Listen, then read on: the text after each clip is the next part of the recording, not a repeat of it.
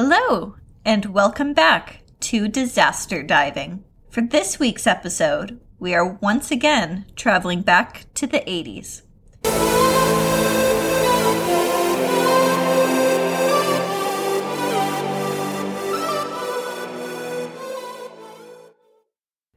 I hadn't planned on focusing so much on that time period, but I kept being drawn in by disasters from that period when I was looking through things. There is a bit of logic there when you think about it. There were a lot of very lethal disasters through the 1980s. This was due to an increase in technology and scope of operations in very risk-based industries, such as aviation and oil and gas. This led to a similar boom in safety science, studies, and regulation in the 90s, which anyone who studies safety will be very familiar with. Anyway, here we go, on to the sinking of the Ocean Ranger. So before we dive in, I did want to say I edited my very first podcast last week, and I had a few notes for myself, such as to slow down my talking and to enunciate a bit more, which I'm trying to do. It's taking me a little bit of work, though. I also noticed there is a fair amount of background noise from my animals, and I'm trying to get rid of this, but I have 3 dogs, a cat, and 2 bunnies, and trying to negotiate with all of them is impossible. So I am trying, but even as I say that, I have my cat purring and needing a blanket beside me, and a dog grooming himself in the background. So we will see what happens here. Now, on to this week's disaster. This one is actually Canadian, and what's interesting to me is I hadn't actually heard about it before I started researching. In my defense, it does seem to be mostly remembered and commemorated on the East Coast, and that is an area of Canada I am not very familiar with, although I do very much want to travel there. My partner and I are actually planning a road trip with all of our dogs after the pandemic is over. Anyway, back to the horrible tragedy. The Ocean Ranger was an oil rig. It was mobile, meaning it could move, and it was semi-submersible. Part of it was underwater. When it was built, it was the world's largest semi-submersible oil rig to date. Semi-submersible rigs are more stable compared to rigs that float on the surface, as they are less vulnerable to wave action. It was built in 1976 by Mitsubishi in Hiroshima, Japan. I have actually been there, side note. It was designed and owned by the Ocean Drilling and Exploration Company Incorporated, known as ODECO, which is located in New Orleans. It could drill to a maximum depth of 25,000 feet, or 7,600 meters. It was built to withstand harsh conditions, winds up to 100 knots, or 110-foot high waves. Before moving to the Grand Banks area in 1980, it had operated off the coasts of New Jersey, Ireland, and Alaska. The Grand Banks area is located just off of the coast of Newfoundland and is known for producing the steepest waves in North America. Besides its petroleum reserves, abundant fishing is also located there. So even though it is a harsh area, it's quite a populated area when it comes to industrial boats. On November 26, 1981, the Ocean Ranger began drilling its 3rd well in the Habanera oil field in the Grand Banks. That's an oil field located about 350 kilometers off the coast of St. John's, Newfoundland in Canada. There it stayed until February 1982. At this point, there were 84 people on board, 56 of them from Newfoundland, Canada.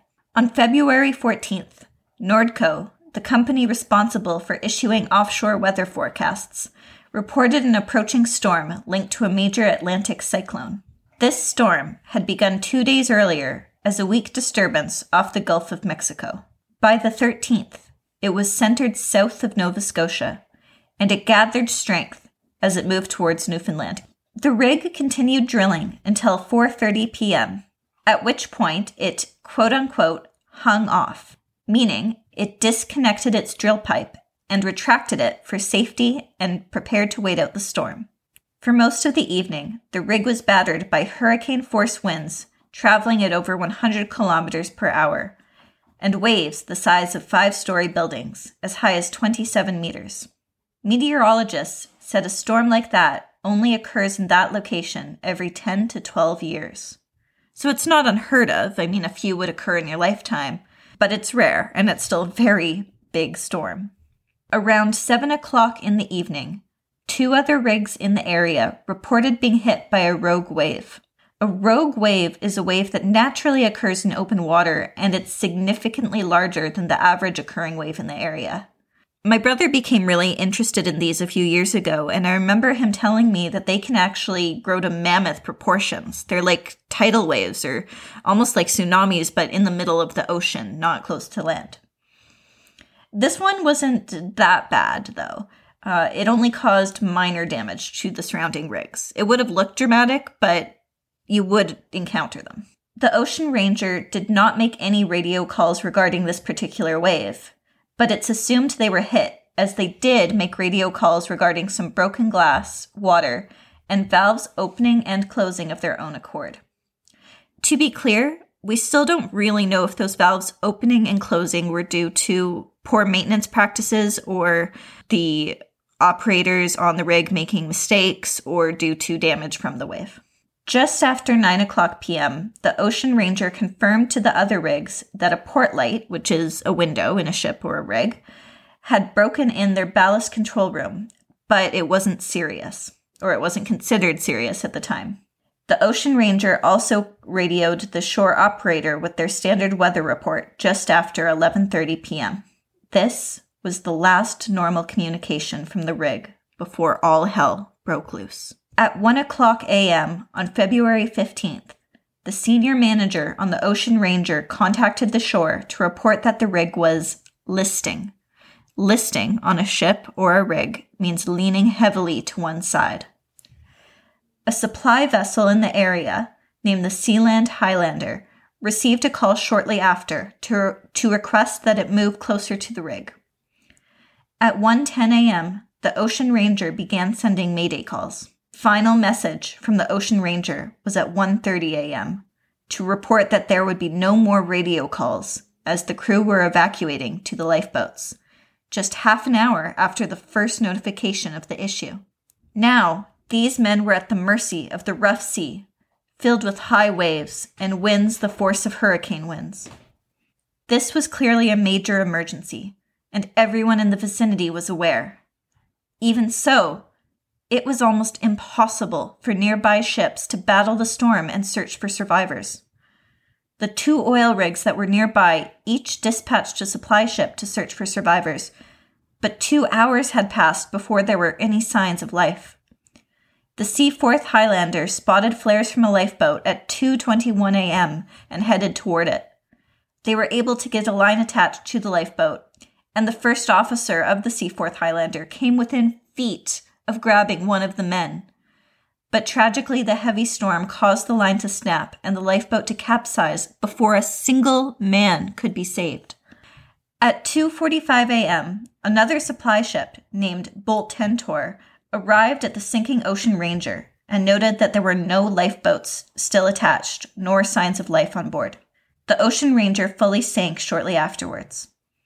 Search and rescue efforts persisted throughout the night and the following day, and while empty lifeboats and bits of debris were found, tragically, there were no survivors, not one. Another supply ship, Nordator, did spot the lifeboat that the Seaforth Highlander had come so close to rescuing and could tell there were bodies inside, but were unable to recover it, and that lifeboat was never seen again. That story of that lifeboat just kills me. They were so close to being survivors, but it's just horrifying. In the days afterward, 22 bodies were recovered. That's 22 of the 84 on board. All had died from drowning and hypothermia. About a month later, on March 17th, 1982, the Chief Commissioner of the Newfoundland Supreme Court established the Royal Commission on the Ocean Ranger Marine Disaster. The goal of this commission was to find why the Ocean Ranger sank and why no one survived despite a full evacuation, and to make recommendations to the Canadian government to make the entire industry safer. The U.S. Coast Guard with the NTSB also completed an inquiry, specifically looking for causes of the accident. The Canadian investigation lasted for over 2 years and cost over $10 million. They found that water had entered the rig through the shattered port light, which was lower than the wave level. The intense waves had pushed a great deal of water through the port light into the ballast control room. Ballasts and pontoons are a series of weights and floats that keep a rig floating and upright. The ballast controls had a series of shorts that opened valves to the pontoons, flooding them. The crew had not been trained properly in what to do regarding issues with the ballast control room, so while it could have been possible to manually override the erroneous controls and save the rig, no one on board could do so. There were also signs that the crew had tried to blindly operate the controls despite not knowing what they were doing in efforts to save the rig.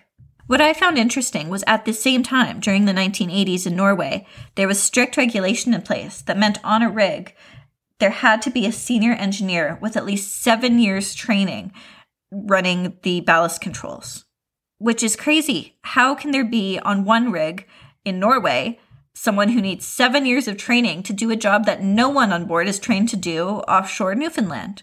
Something went wrong there, and that's just insane. I know that places like Norway tend to have stricter regulation, but Canada does not tend to be that far behind. We are still more heavy on the regulation than many other places, so I don't understand. It just seems insane. Okay, the big focus of this investigation became lifeboats, and that's where a lot of the research was spent. So let's take a moment to talk about the lifeboats. When recovering pieces of wreckage, it was found that many of the lifeboats had been smashed against the sides of the rig and sunk while being lowered into the water. So no one could be loaded into them, or if anyone was in them, they would have drowned. Lifeboats like those on the Ocean Ranger are lowered from the rig using a winch and 2 cables. When the boat reaches the water, a helmsman inside the lifeboat activates a release cable. He has to get the timing exactly right. If the boat is released as the crest of the wave passes, it could tumble deep into the trough of the wave and smash apart.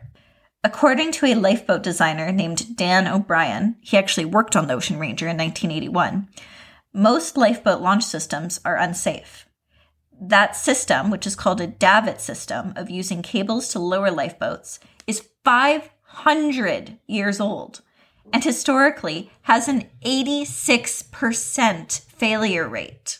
Can you imagine? What else do we do? Imagine all of your safety relying on something that has an 86% failure rate. Imagine the seatbelts in your car having an 86% failure rate. Because the boats hang from cables, davit systems seldom work when a ship or rig is listing badly. So when you need them, which is generally, you don't evacuate a ship if everything's running fine. You tend to evacuate when it's listing. They evacuated the Titanic when it was listing. So when you most need it, it doesn't even work. The British Marine Accident Investigation Branch also reported over a 10-year period from the 80s to the 90s, 12 people were killed and 87 injured during lifeboat drills in non-emergency situations, as this equipment is so hazardous, which again is crazy. So these are the companies that are actually doing the drills, doing everything right, and people are dying just from trying to simulate an emergency. Why was this system ever in use? What other system do we use that's 500 years old and doesn't even work? So this does actually have some benefits, researching all of this. This commission actually investigated a new system for launching lifeboats, and that system was developed 5 years after the Ocean Ranger disaster, using fiberglass poles to prevent the boat from smashing into the side of the rig. The commission also recommended that the Canadian government develop standards regarding oil rig evacuation equipment and procedures, but the government called off this research in 1992 as it was, quote, impractical, although they did reverse this decision and resumed research by 2001. But I wasn't able to find out if this regulation was actually developed.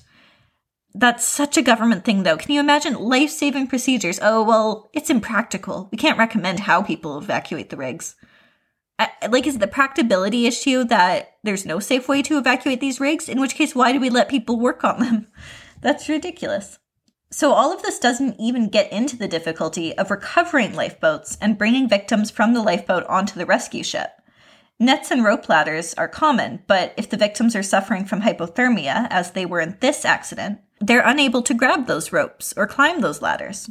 The commission did also find that if each man had been equipped with a life suit, many of them may have survived. These suits are equipped with life-saving features such as whistles and personal flotation and keep you safe from hypothermia for a long period of time, even if you are submerged in the water. So let's break down the failures involved here. Failure of the crew to properly operate the ballast controls. Although, to be clear, this was not their fault, and the crew were the victims here. Failure of the rig's owners and operators to properly train the crew members. Failure of the rig's owners to design a ship that could withstand the conditions it was operating within. Failure of the manufacturer, Mitsubishi, to build a ship that could withstand the conditions it was operating within. Failure of the regulator to mandate the life-saving equipment and training that must be kept on board. So here, yet again, much like last week, we see very little evil or criminal activity, just everyday professionals making what they believe to be professional decisions in their standard office buildings that led 84 men to losing their lives at sea. I would argue in this case, more so than last week, that the failure of the company to train the men in the ballast control system borders on kind of evil and criminal. That's just common sense, and it should never have been neglected. In this case, much of the blame was put squarely on the shoulders of the companies that owned and operated the rig. Both the U.S. Coast Guard report and the Canadian Commission report focused on the lack of proper training and equipment as the main cause of the accident, which I would agree with. If you can believe it, this wasn't the end of the tragedies involved in this accident. The Ocean Ranger had sunk in relatively shallow water, and it posed a danger to other ships or rigs that would pass through the busy area. So the decision was made to tow it into deeper water and sink it there. 2 divers were killed in an underwater explosion during this operation. A third was killed in the same month by a falling object as he returned to the surface. Lawsuits involving just the moving of this rig were settled out of court for around $20 million. The Ocean Ranger Families Foundation was formed to help the families of the men who had died. Chaired by Lorraine Michael, she became the leader of the provincial NDP in 2006. The NDP is one of the 4 Canadian political parties. So she chaired the foundation and offered financial support, counseling, and attended the subsequent hearings and inquiries on the family's behalf. The foundation later became more involved in pushing for increasing safety regulations in the offshore oil industry. Lawsuits were filed against both the companies that owned and operated the rig, but any settlements that happened occurred out of court, and I wasn't able to see the amounts. This tragedy has also been immortalized in many works of writing and art, and the east coast of Canada has a very unique art, writing, artistic landscape. There's a lot of famous plays, painters, etc. that come from there. The Ocean Ranger Memorial, located on the grounds of the Confederation Building in St. John's, was sculpted by artist A. Stuart Montgomery. The late singer/songwriter Ron Hynes composed the song Atlantic Blue about the Ocean Ranger. Lisa Moore's 2009 novel February deals with the aftermath, and there have been collections of memoirs and stories published about the disaster. But Who Cares Now was a book by Douglas House, published in 1987.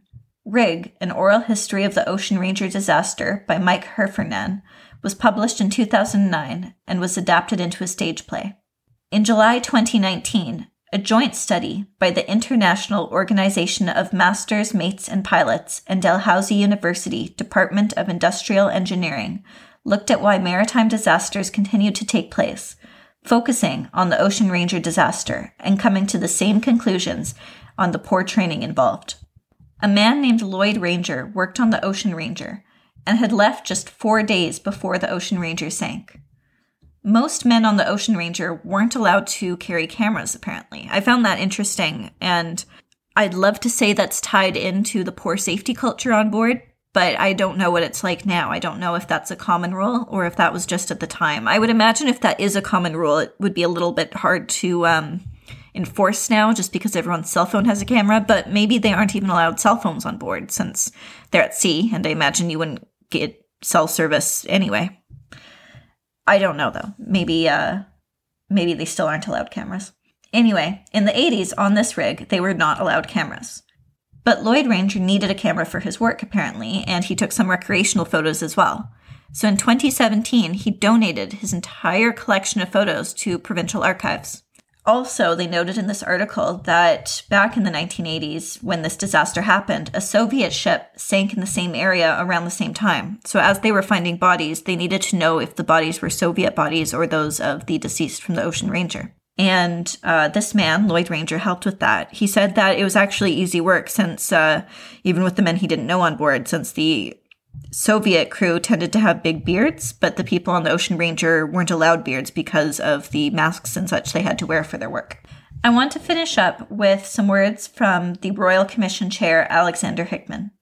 He says he still thinks about the disaster every February 15th.